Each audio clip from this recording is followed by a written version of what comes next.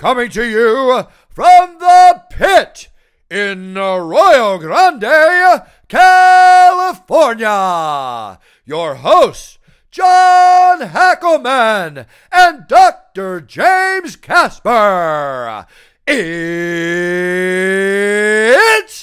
time for Pitmaster and the Doc. Hey guys, Pitmaster here, and I'm here with the Doc.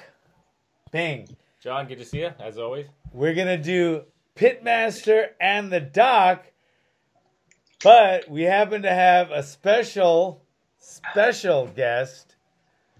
I'm going to give you a hint right now. It's time! Bruce Buffer's here with us. What's up, Bruce? It's double fist bump, boys. I'm here. I'm ready to go, John. Anything you need, Sensei. Let's do it. Okay, let's talk about it. First of all, Bruce Buffer is the best, Thanks. without a doubt, the best combat sports announcer ever. But we want to find out, when did Bruce Buffer and how did Bruce Buffer become Bruce Buffer? Because you hear another one out there who's probably the second best out there, Michael John. Buffer. He's really good. He's really good too.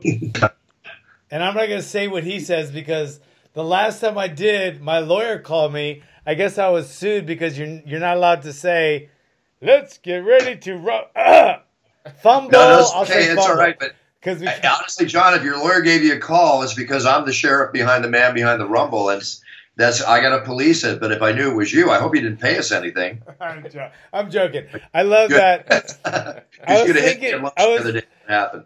This is what I was thinking. Like if the guy comes in, climbs through the ropes, and he like trips on the ropes, and your brother goes, "Let's get ready to stumble." Okay. We've had so many paraphrasing of that phrase. We've actually had, "Let's get ready to fumble." We did a whole campaign for Kraft. Yeah, Kraft. That we did that on Saturday. He did that on Saturday Night Live. Then we had a big commercial campaign for Kraft cheese. It was, "Let's get ready to crumble." So in the marketing aspects of the Rumble, which honestly is the most famous phrase, trademark phrase spoken in sports and entertainment, I believe, ever, and still is, although I know his time is carrying legs and moving strong. But I've been marketing and branding that phrase now with Michael as his manager and partner for some 28 years. Very proud of all that we've accomplished. I personally consider Michael the most legendary, greatest announcer of all time because, quite frankly, and you remember back, John, because you've been, you fought as a pro and you were around way before the UFC, putting your blood, sweat, and tears on the ring floor.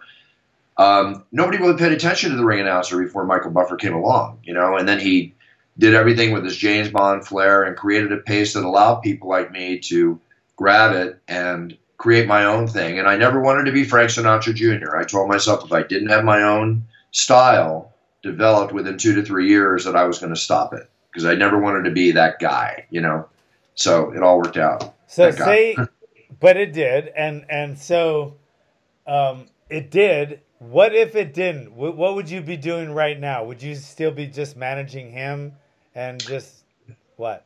Well, I started my first company when I was 19. If you look in the dictionary and you look up the name entrepreneur, the word entrepreneur is probably going to say i.e. Bruce Buffer. I've had numerous companies I've owned and developed in various areas of life, from telemarketing to security to nutritional to management to import export, all this kind of stuff.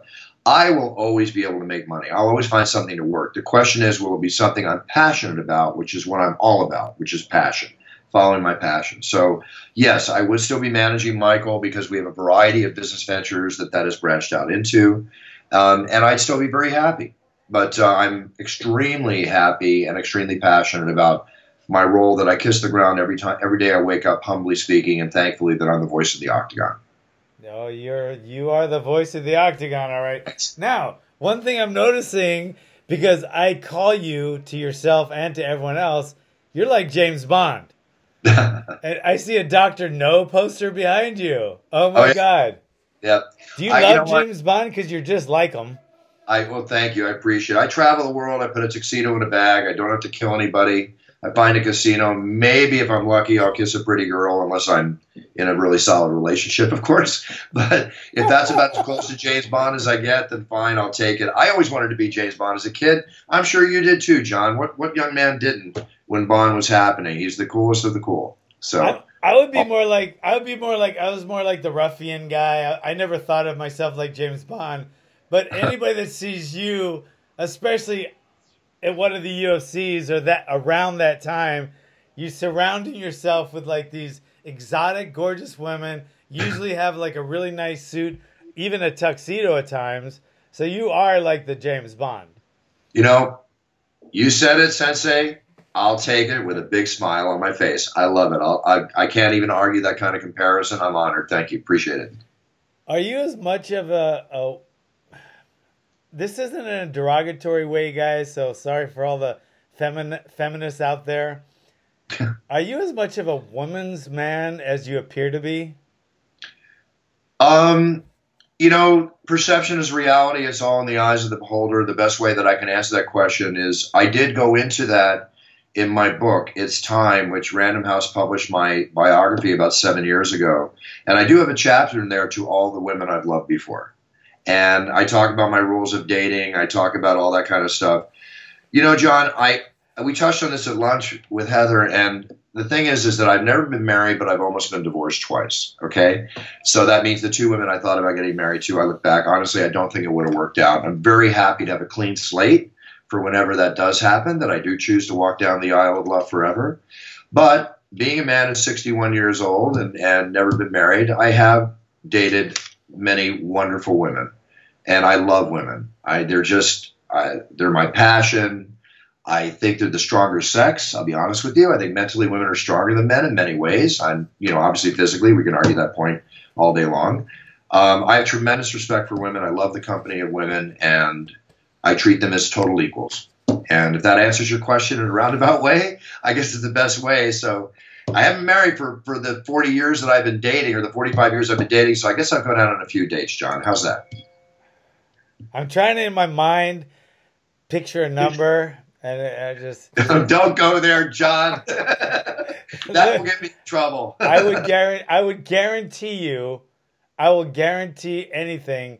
It's at least 5 digits. But anyway, okay, let's talk about something else. So, not the mark of a man, John. No, it's not. I'm just saying. I mean, I got you. I'm just saying. It's just you're a guy like you. This guy knows. He knows everything. Oh my God. Mini B. So you're doing something, I don't know what, you're going to tell us in a sec, and then all of a sudden you had a yearning to do something, and then you saw somebody doing it, and he had your last name. Is that kind of the roundabout? Well, actually, in a long story cut short, Michael and I did not meet until I was basically about 29 years old, and he was around 43. That's your brother, your half brother, right? My half brother, right. Michael, and my father, Joe Buffer, who passed away, God bless his soul, in 2008, was a man that was like a combination of Errol Flynn, Steve McQueen, and John Wayne all rolled up into one. Very handsome man. He walked in a room, and guys either wanted to get to know him or they wanted to fight him. Women either wanted to get to know him or get to know him. I mean, he had amazing charisma. He was married to my beautiful mother, who I'm having dinner with in an hour, which I'm very looking forward to, for 57 years before he passed. But he was a real role model for me. And then what happened is that in boxing back then, when I owned telemarketing companies, before the internet, I looked in every phone book, as a lot of people do, to see if my last name was anywhere, if I had somebody in that state or city. And I saw every phone book in the United States that never saw my last name, Buffer, right? So now when Mike Tyson was getting popular back in the late 80s and all the great boxers, I mean, let's face it, we were watching great boxing every week. Yeah. Out comes this debonair, very handsome man with the James Bond style about him, too. And it said on the counter on the screen, Michael Buffer. And I'm like, wait a minute. Well, who is this guy? Buffer. I have never seen that name. That's the first time you saw your brother? That's the first time.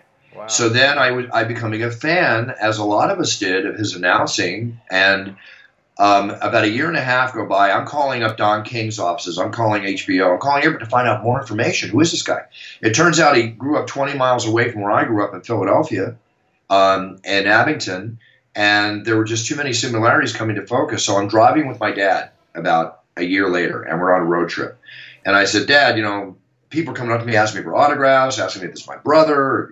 Do you know who this guy is? And I got this. I think that's your brother. Right? That's what I got. I got that. If I was driving the car, I would have driven off the road. It's like, are you kidding me? What are you talking about? Well, son, I never told you that I was married briefly during World War II. I was 20 years old. I went overseas for 9 months to do my part. I came back, and a son was born. And the last time I saw him was when he was 2.5 years old. The mother and I had divorced very quickly. I kept in contact. He was raised by foster parents. And what turned out, Michael was raised up until the age of 20, when he was there, he was raised by foster parents after his mom had passed away. And he was raised under the name of Hubert. So when he went in the Vietnam War, when he enlisted in the Army, they said, your name is not Michael Buffer. He never was formally adopted. His birth certificate still said Michael Buffer. So they go, you're not Michael Hubert, you're Michael Buffer. Had that not happened, John, we may not be having this conversation. And that's what happened right there. So then I mentioned to you that there was the Reseda Country Club in the Valley where a lot of great fights took place. You even fought there too, right? Yep. Okay, so back then the Goosens had fights there. Michael would announce the fights, and Michael was announcing the fights, and I had Dad call there and leave a message, and Michael called him back. And they met for lunch, and lo and behold, it turned out to be his long-lost son. So we got together. I'll never forget that first night when he walked in the Italian restaurant we ate at, and here he was.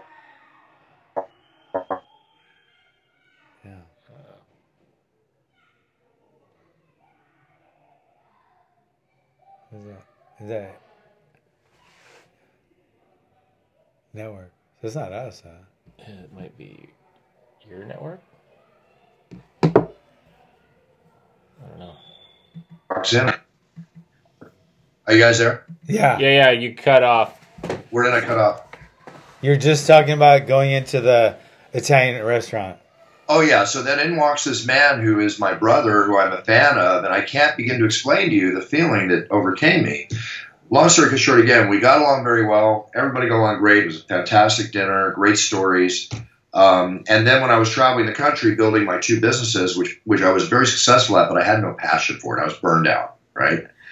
And I'm going to boxing matches, and I remember I was at the Evander Holyfield Riddick Bowe fight, November 13th, 1992, if I have that date correct, at Thomas and Mack. And it blew me away how everybody reacted to him in this huge event. So I went back to my hotel room, and I instead of going playing blackjack or going and partying, and having fun in Vegas, as people like to do, I wrote down 3 pages of notes of trademark this phrase, talking keychains, video games, put them on the court of the NBA, put them on the fields of the NFL, put them in everywhere sports and entertainment, because nobody did what he did. But the important thing was to trademark this phrase because he never made a hat or a T-shirt off it. So I met Michael, basically told him I want to make him richer and more famous than he ever dreamed. To do that, I will sell both my companies. I'll give up the money I'm making, the beach house I'm living in, everything else. I'm willing to roll the dice, right? And I gave up 2 very successful companies. I sold them. And with the money that I had, it gave me the money I needed to build the business with him. And we had our first product, licensed product, published, or rather manufactured within a year. It was a talking keychain and a talking beer cup when you watch football that said, "Let's get ready to rumble" on it. And his voice came out of it. And then I started booking him, and it just got on from there. He looked at me and he said, "How are you going to do all this?" I said, "I don't know, but I'm going to give all this up. You better believe I'm going to figure it out." And I did. We did, as partners. Was that the second time? Well, the first time you saw him, was that your dad with you guys? Did he come too? No. At that point, this was me meeting Michael. I'd meet him in Vegas. I'd go to fights, all that kind of stuff. So this was me pursuing my own dream. And then I told my dad and I told my mom my decision, and I told others. And as much as they loved Michael and everything going on, everybody thought I was crazy because, John, I won't go into figures. I never talk money. I'm not that kind of person. I'm very humble about everything. But I was making incredible money, John, back in 1994, 95 when this took place. And I gave it all up to pursue it, to hopefully make more. Decision. Sometimes you just got to say, what? It's like Tom Cruise said in Risky Business. Sometimes you got to say just go for it. Roll the dice. Go for it. And obviously it was a huge success. But besides his success, when did that? So you're still his manager, but when did the UFC? It's time. When did all that All right, start? $5, John, but it's a credit. We'll just buy me lunch next time I see you. It's all good. So then, you already did. No, that's a credit you already have coming. So anyway, I got in the UFC. When I saw the UFC, because I've been a martial arts since I was 12. I've got 3 black belts. I kickboxed heavily for 10, 11 years. And then I told you I wanted to have not my first pro fight. I just wanted to have one pro fight. And I was training for the pro fight, and I got concussed the second time pretty badly and met the doctor, and the doctor just gave me the final kibosh. He said, stop, just stop. He goes, are you making money at this? I go, no, I do it because I love it. I like to fight. And he said, stop. You're slurring your words. You're having problems. The problems are going to get worse in 10 years. If you keep this up, stop it. So I followed his advice, and I just kept training. So I never had that pro fight, but I've always been involved in fighting. I understand fighting. I fought on the beach, the street, in the ring, everywhere possible. And I'm not trying to sound like a tough guy. A lot of us have just had past experiences in life. I'm just telling you, answering your question. So when the UFC came on the scene in '93, that was my world. I loved that. I loved everything I saw. Granted, it was a spectacle. It was what style is the best style. It was the blood sport. What's your style? That kind of thing. Yeah. Mine was striking and purely striking. In 1991, John Milius, who designed the Octagon, took me to a dojo in Torrance, asking me to train jiu-jitsu. And I said, John, I've done some jiu-jitsu training. He goes, no, you never trained Gracie jiu-jitsu. So he took me to this Torrance dojo, and out came this young 21, 22-year-old, maybe 175-pound young man. And I'm like, at the time, I'm like 32. And he's like, come with me. My name is Royce. Come with me. So Royce Gracie, I met him. He took me into one of the dojos, or one of the rooms there, the padded rooms. He closed the door. It was just him and me, right? I understand you like to kickbox. I understand you're heavily into kickboxing. Very good. Come at me. Take my head off, right? So I said, you want me to put on some gloves? He goes, no, come at me. Let's do this. So I went at him, and he got underneath my punches, and literally, I'm going to call it 45, 50 seconds. He's choking me out with a side choke, and he goes, tap, tap. So I tap. And then I never forget this, John. I'm on my back. He gets up, and he straightens out his gi, and he says, see, isn't it nice not to get hit in the face? Right? Now, this was 1991. Then in 1993, and then what he did with that, aside from the fact that almost every street brawl I've had has gone to the ground anyway, but I'm a good fighter. I'll do whatever it takes to survive. So when he came out in 93 with his hands on the back of his family walking out, I looked at my family and friends. We were watching the pay-per-view, and I said, see that guy? He's going to beat every one of these guys. Watch what happens. And lo and behold, we know how history showed it. He did in 1 and 2. So that's a world I wanted to get into in some way, shape, or form. So I got Michael to announce UFC 6, 7, and Ultimate. And the first UFC I attended was UFC 6 in Casper, Wyoming, which is the introduction of Tank Abbott, right? Who we all saw him on the dais that day before the fight. And we looked at each other and we said, that guy's going to beat all these guys. He just had that look back then. Still does to a degree. But Michael's contract ended at 3 shows, and I had a big contract for him with WCW Wrestling, which was like one of the biggest things happening at that time. And there's no way he could have continued. So here's what I did. This is called thinking forward. This is called going and asking for the job and getting what you want. I told them, I said, you need a buffer in the octagon. I've got multiple media contacts I've developed over the years working with Michael.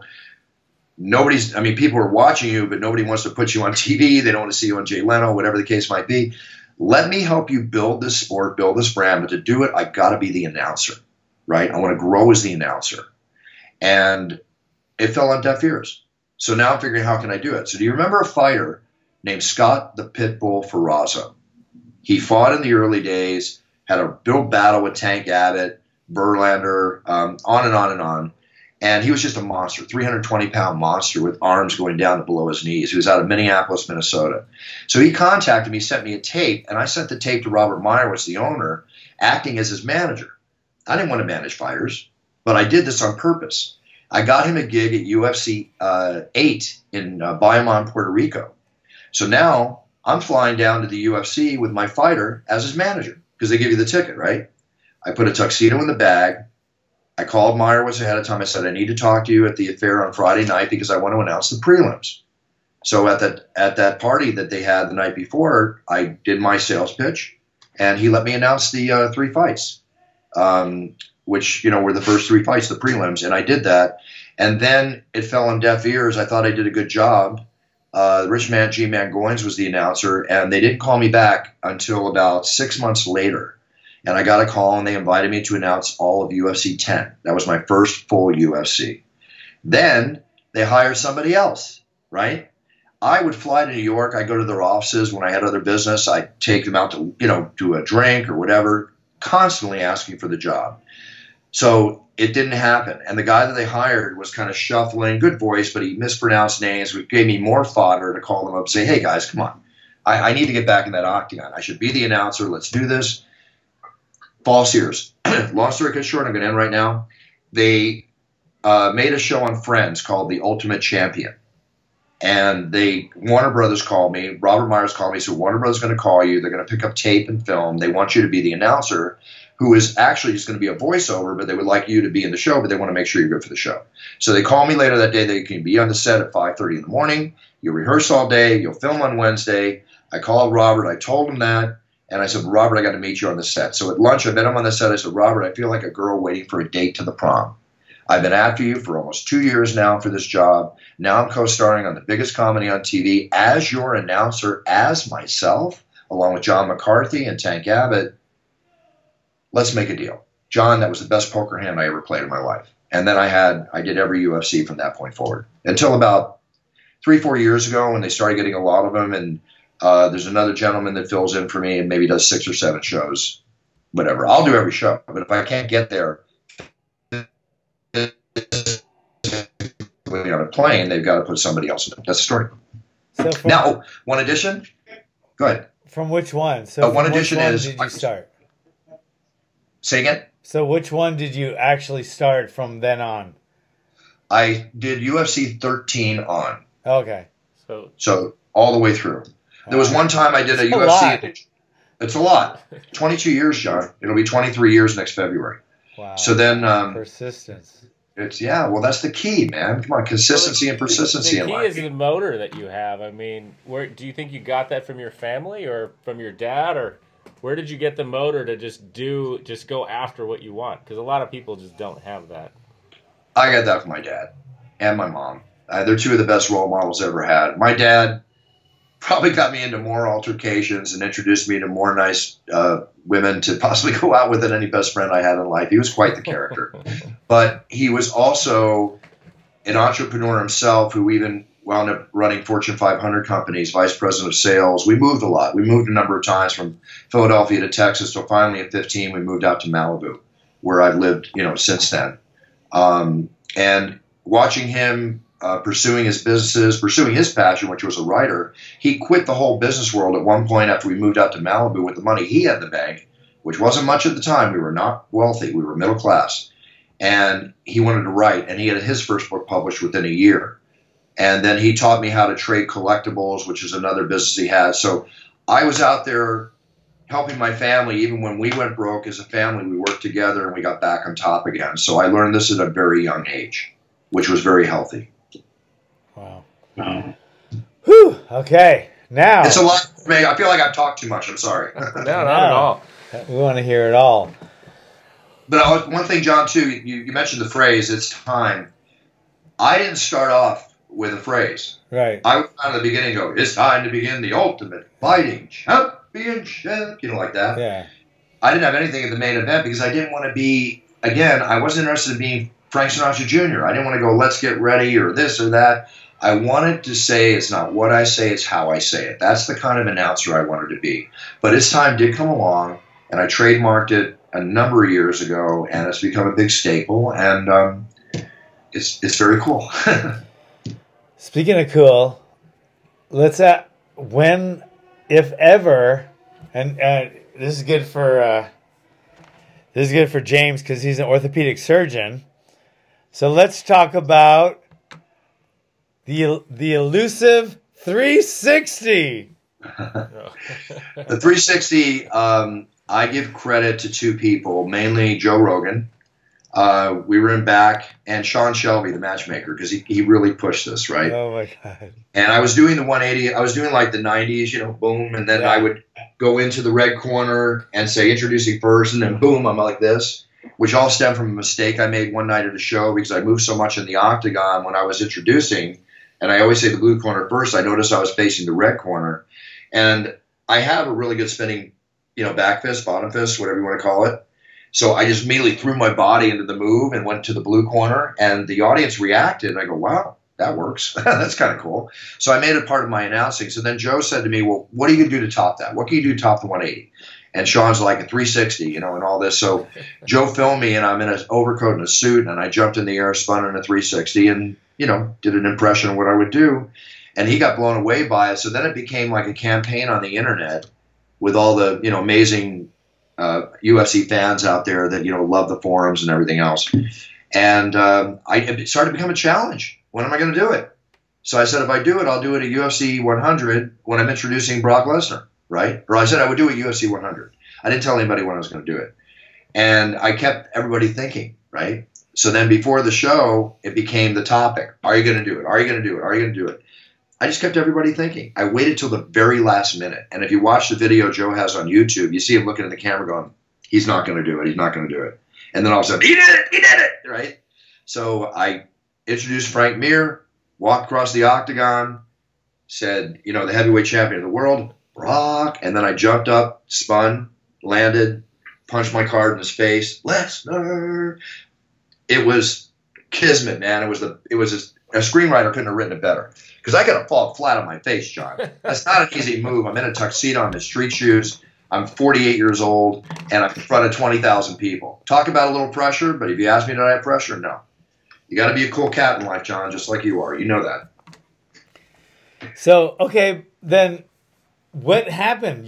There was an injury. Oh, you're talking about the knee injury. Then that wasn't during a UFC. That wasn't during a 360. That wasn't during a 180. That wasn't during an aerial jump. It was okay. This is wow. You're getting a lot, guys. Get the book. I'm telling you, there's a lot more in there, but I'll give you the detail.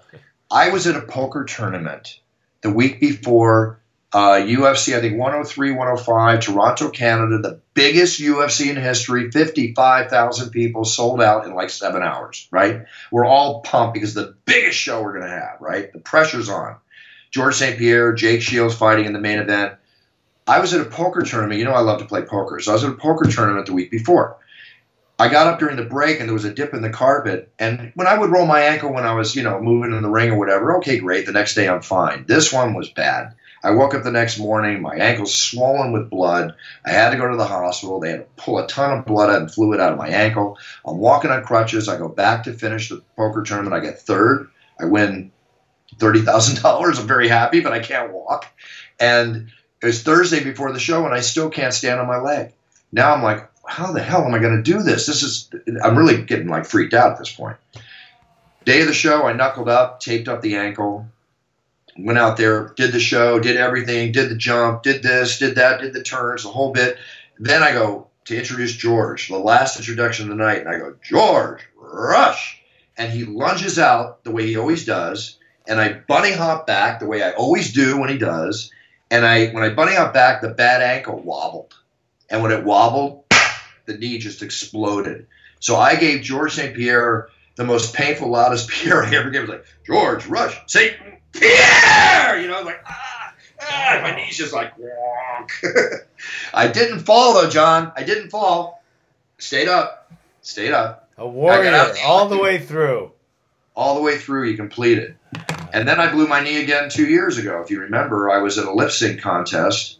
By the way, when I blew the knee, I didn't miss a UFC. I just strapped it up. I had to go make a movie the next week called Here Comes the Boom that a bunch of us were in. Had UFCs for 2 months, talked to Dr. Elatrosh, who did Tom Brady's knee, who's very friendly to me. And I found a 4-week window. I went in on August 5th, and 4 weeks later I was flying to Philadelphia, full-on Osser brace on my knee. I'm sure you know Osser. They made me a beautiful brace, and I had UFC emblazoned on the brace. I mean, I'm such a UFC guy, right?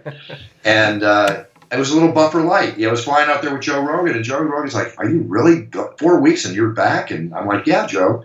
And I was walking faster than him in the airport because I'm not fighting, John. I'm announcing. These guys are putting their lives on the line, these men and women.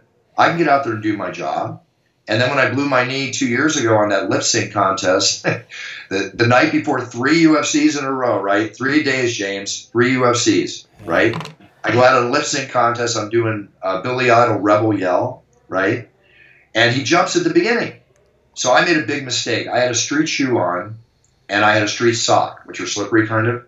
And I put on a Reebok shoe because I thought I could move better on the stage. So when I did the jump in the beginning, my foot slipped a little in the Reebok shoe, and I was on a wanky stage, and it caused my knee to buckle. So right as I landed, before I even started lip syncing, I felt that same pop that I had in my right leg happen in my left. Oh, it was your other knee? It was my other knee. Oh, wow. That's Then terrible. I popped. It was crazy. And then in the first 50 seconds, I can't watch it anymore. I get kind of nauseous. But if you go to YouTube, Bruce Buffer blows knee at lip sync contest, you'll see 45 seconds or so in, it popped twice after that, and the leg just gave out, and I fell down, right? But I still kept doing Rebel Yell, right, doing the thing, and I got back up, and I did a guitar solo. It was 3 minutes long. I finished 3 minutes, and I sat down. I thought, oh, my God, I blew my knee again. So I went and got an MRI the next morning. They said the ACL's gone, completely severed. You need to go relax, lay low for a few days. I go, I can't do that. I got to go to work in 4 hours. So I did 3 UFCs in a row, 3 days in a row, which are like 8, 9, 10-hour days on one leg. You know, they managed to get me a brace halfway through the show that night. And you'll see if you watch the show, it's outside my tuxedo. The next 2 nights, it's inside my tuxedo. And I made it through the show. I did buckle going down the stairs on the last fight. I almost fell. That must have hurt, though, because usually with an ACL, you get pretty swollen pretty quickly. So, I was swollen. I was on ice. Yeah, the doctor's telling you, lay down, put your feet up, relax, and you're doing the exact opposite. So he told me to do. He said, lay down, like 3 days, and just relax, elevate, ice, whatever, compression. Yeah, that was the case, but can't do it, James. I had a job to do. Good for you. Good for you. What do you got? Oh, by the way, I haven't had it replaced. I'm living without the ACL. So how does it do for you, doing your job and doing what you need to do? You all right? Fine, doing fine, no problem. I mean, I train like a bad boy. I keep the leg strong, and I wear like maybe a little compression sock the night of the show because, if I turn, I just want a little extra support. But according to Elishosh and everybody, I've rehabbed great. It's not there. I mean, I don't spar or fight anymore, and I don't surf big waves anymore. And if I do something that I think I'm going to need to brace for, I got braces I can wear. When I go surfing, I just wear a brace. Yeah. Right? Yeah, we have plenty of patients that do that, and they get by just fine. Some people can't. Some people with an ACL tear, their just daily life is a problem, but some people do really well. Mine's good. I'm walking up and down stairs all day long in my house. And another reason, too, I almost lost my mom during the time that the ACL happened. I was dealing with other pressures in life. My mother was home in hospice. John, we talked about that. She had pneumonia, her lung collapsed, and they told me she was going to die in the next 3 weeks. Wow. And I got her home in hospice with nurses, and I wasn't about to get myself operated on. I had to take care of my family, and that's the kind of person I am. So they called me and they graduated my mom out of hospice, but you know as well as I do that, John, what do you call it? The death rattle, right? Yeah. You got to be careful. It could come back. I had to make sure my mom was okay. I was not going to be laid up and not be able to take care of my mother. And if you're my loved ones and my family, I live for you. That's just the way I am. Oh, all right. Well, I got a question for you to change gears, and I ask everyone you've had on the show because it's fascinating. How do you know this guy? How did you meet John and become friends with John? Because everyone asks me that, but how did you get to know John, and how did you become friends with John? John's hard not to become friends with. He's such a great personality to be around. And like in the K1s, remember, John, you're doing K1s, and I was announcing K1s with Michael, and we'd be at the Bellagio like years ago, still doing UFCs, seeing each other at UFCs, which back in the old days, we had 3 a year, right? Yeah. Then it went to 6, then it went to 12, then it went to 22, now it's where it's at now. So John and I would run into each other like Boy Scouts go to camp on the MMA campus on these trips, and I remember one time walking down the hallway with Michael, and John has to yell out, "Hey, look, it's the greatest announcer in the world," and he's mentioning my name, and my brother's standing beside me, and it's like, well, I'm thinking to myself, I really like this guy, but now I really like this guy. What a character. This is great. Your brother didn't. No, I mean, Michael was cool. Michael's a very cool guy. He's okay with everything. And then, of course, Chuck and I are friends, and John's been with Chuck forever, and I've announced all of Chuck's fights in the UFC, and that's the beauty of this business, guys. We make great friendships, and John and I wouldn't see if we don't see each other for a year. We're still going to be exactly the way we are when we see each other, which is buddies, right, John? Yeah, it's always going to be the same. Definitely. Always going to be the same. Let me ask you, since you just brought up Chuck, what's your feeling about all the talking about him fighting again? What's your first instinct? My first instinct is I wish he didn't have to, because I think Chuck's made a lot of money in his life, and God knows he's proven so much to all of us. He is truly the ultimate warrior. Anybody, anytime, anywhere. And I have so much respect and friendship for Chuck and Heidi, his whole family. It's like, okay, at first I would say no. At 48, what reason is there to fight? But you know what? They throw a lot of money at you, which they are going to, I'm sure. And the thing is that Chuck's a true fighter. It's in his blood. And I'm sure he watches the fights sitting on the sidelines or on TV and just envisions himself in there and how he would do against everybody's watching. And, there's a term in show business, the smell of the grease paint and the roar of the crowd. It's kind of hard to get away from what gets you going. It'll be very hard for me to walk away from those great nights announcing in the octagon when it's my time, but I'm not the fighter. I am in my own mind in certain ways, but Chuck is a fighter. And his dislike of Tito Ortiz fuels that fire, which is the questionable opponent they're trying to make for him, from what I understand. I just want Chuck to be happy and do whatever makes Chuck happy. From a health standpoint, I'd rather he doesn't. It's not that I don't think he'll do great and potentially beat Tito. I'm not saying anything like that. I respect his being a warrior that he is, and I don't want Chuck to do what he wants to do. But if it's $2-3 million or whatever they're throwing at him, it's a very hard decision to say no. Yeah. When it comes down, being Chuck Liddell. And also, styles dictate winners in fights. Now, granted, they can call this a trifecta, a rubber match, whatever. It's really not a rubber match because Chuck beat him twice. And usually, styles dictate winners. Chuck could beat him every day. But, Tito's been fighting more than Chuck, as far as he had a fight, I think, in the last year or something like that. Yeah, he's been more active. He's been more active. Yeah. If there's the big question, and John, we touched on it, once you get knocked out, is your chin still there, And then you got to ask yourself, is Tito the kind of striker that Chuck would really have to worry about? But a big man, 205 pounds, can knock any man out in the world. It's all about getting hit. So who knows, Yeah. How do you feel, John? I don't like it at all, but I hate it.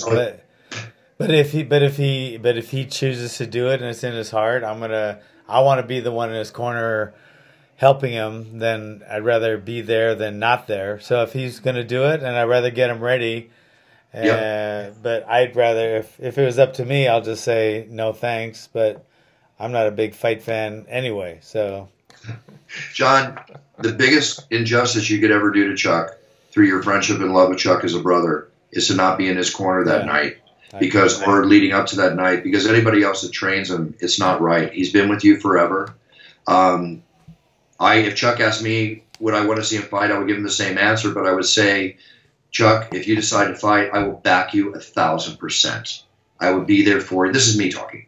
I would support Chuck all the way, best wishes, the whole bit, because Chuck is a great guy. He's a good friend, and I just want what's best for him. We all have to make our decisions as men, right? Yeah. So our friends around us and our supporters need to support our decision, unless we're doing something that's wrong and against the law, and you and I are not those kind of guys anyway. Neither's Chuck. So. No, and if I had seen him being brutally knocked out over and over again, then that would be one thing, and I'd be more, I'd be putting my foot down more. But he hasn't. I mean, like I said, there's been guys in the last UFC that have been knocked out 5 times more than he has, and they're still fighting. So exactly. And I don't think, people talk about the way he talks a lot, but he's always talked like that since he always has been a slow, kind of slurry almost talker. You can barely understand him. And that started way before his fighting career, because I knew him before his fighting career. That's the way he talks.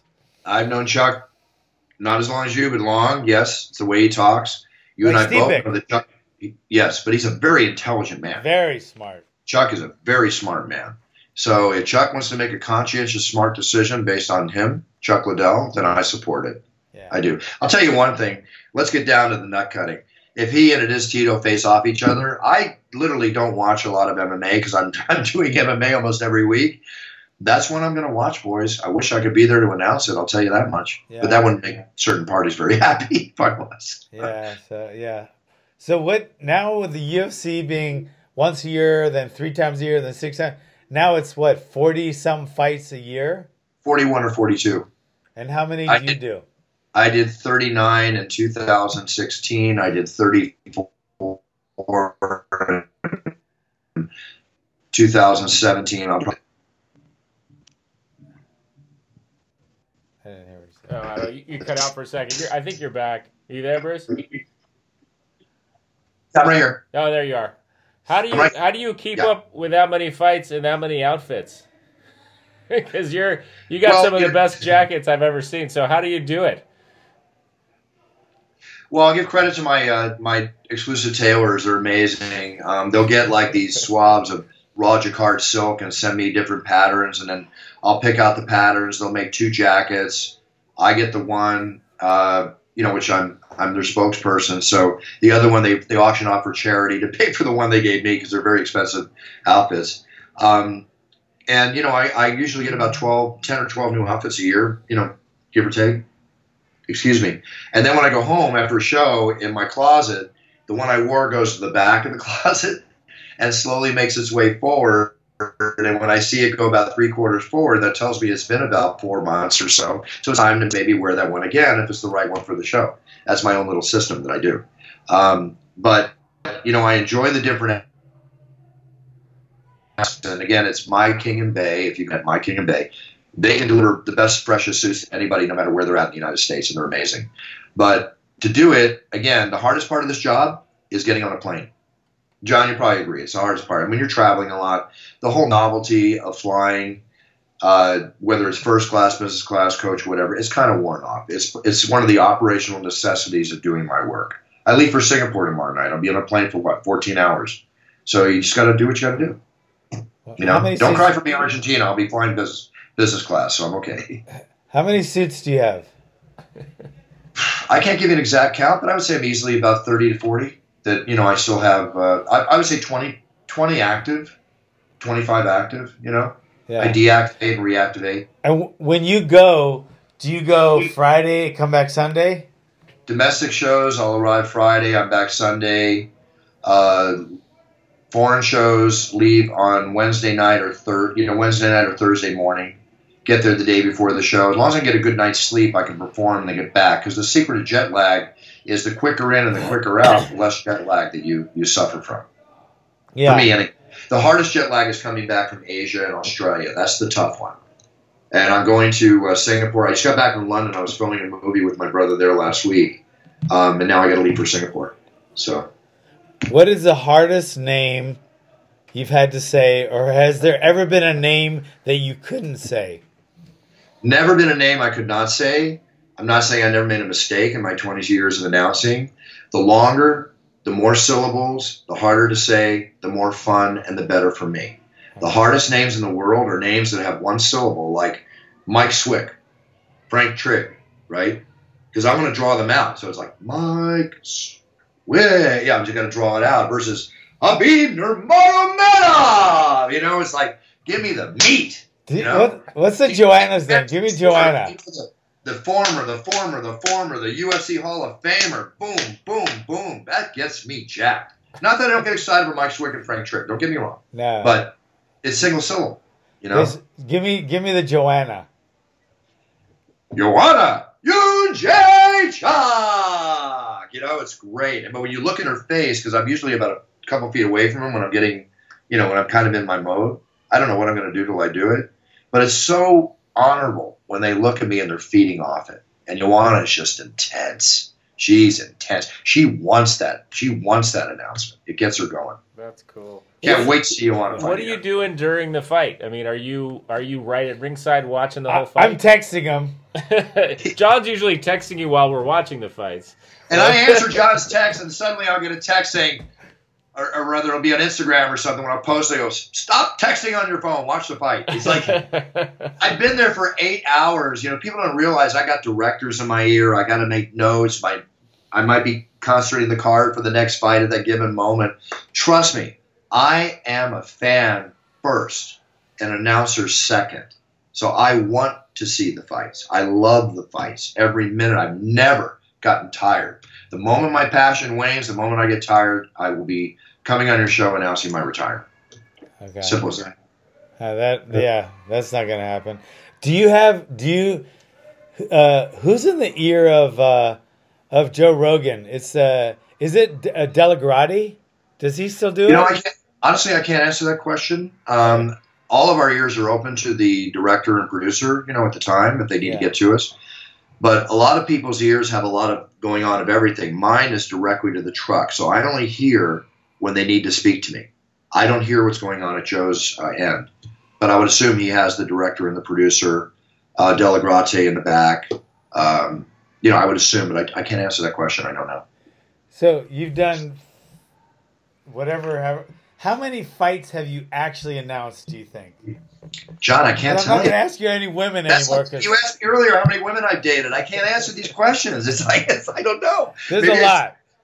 I will tell you one thing. That's a lot. One thing I'll tell you is if you ask me, I never rehearse, okay? I don't go in the shower going, Chuck Liddell, the Iceman.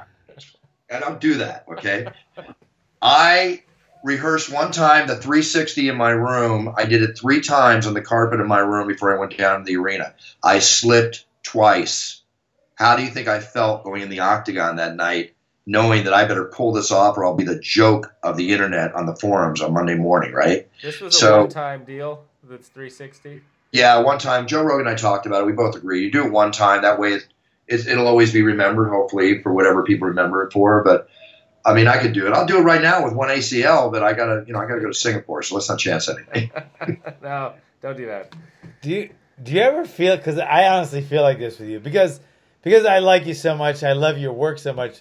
But do you ever feel like? Because I feel like watching you, I honestly feel like one of the fights. It's like with you doing that, it's like it jacks people up. It gets them going. Let me tell you what happened. Do you get like stress like? Before a fight, do you get all pumped up before you go in? John, you've seen me before fights. You see me, I look funny to people sometimes. I don't think about what people think about me. I have a thick skin. You got to have it in this business. I do what's best for me to get me jacked up so I can honor and enhance that moment for these warriors standing in that octagon who've been training for 8 weeks for that moment, and for these fans who've been watching for hours for that moment. My job is to enhance that moment. So to enhance that moment, I got to jack myself up. Now, I've been sitting down for 6 hours or whatever, going in and out and doing whatever. So you'll see me stretching, moving around, moving my shoulders, getting my hips loose, whatever. Because when I get in there, it's like I'm still Bruce Buffer, but I'm get in my mode. Just like when you fought, when you get in your mode, or even when I did what I did, like somebody punched me in the face and that got me in the mood. It's like now it's ready to go. So here's an example. I opened up the Comedy Store in LA last night for Tony Hinchcliffe's Golden Pony podcast. Joe Rogan was there. We're in the back. And Joe was so cool. He was paying me compliments. And, we've worked together for 20 years. And we were talking about a bunch of stuff. And he said, when you came out at that Romero fight against Whitaker, we're all going crazy. I'm pumped up and got goosebumps and everything. And I looked at him and I said, Joe, you know what? So do I. Right? I still am a kid in a candy store, guys. And that's the passion I got to keep. And I'll say it again. I love the paycheck. Don't get me wrong. I'll be the first person at the bank on Monday to cash my check, okay? But I'm not about the paycheck. I am, but I'm not. I'm about life experiences and doing what I love. And I'm doing what I'm passionate about, what I love. And the moment that passion wanes, it's time for me to step down and let somebody else do what I do. And that's going to be when I do it. That's all I can tell you. I love what I do. I have no other way to tell you guys. That's all I can tell you. What do you think about crowds? Like, where's the crowd just the craziest, like in the last few years? Because we see it kind of on TV where people just go nuts at some of these cities.